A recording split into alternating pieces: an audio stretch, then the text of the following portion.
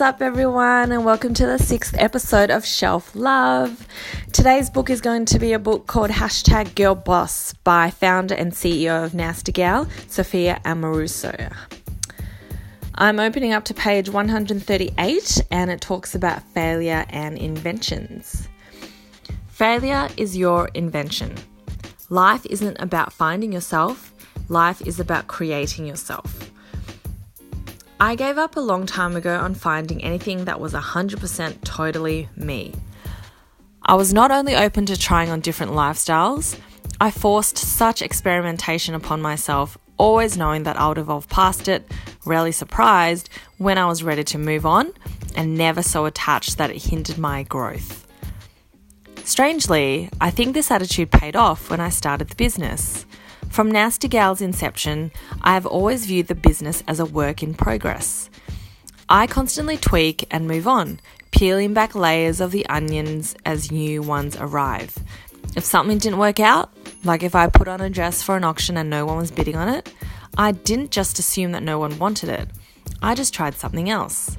I rewrote the product description or swapped out the thumbnail because I thought that maybe people couldn't judge the silhouette based correctly from the original picture I'd posted.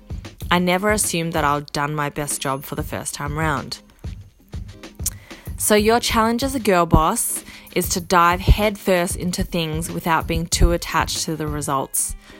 When your goal is to gain experience, perspective, and knowledge, failure is no longer a possibility.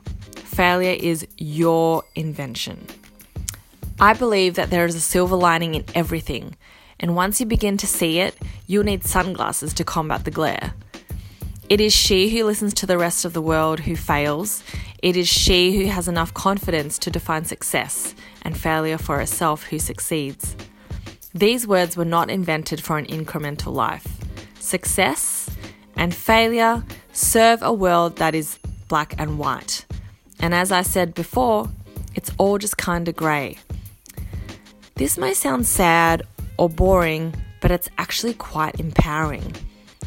It's not the prescription that many books may suggest exists, but it allows you to self-prescribe and to self-subscribe. So that's 138 and page 139.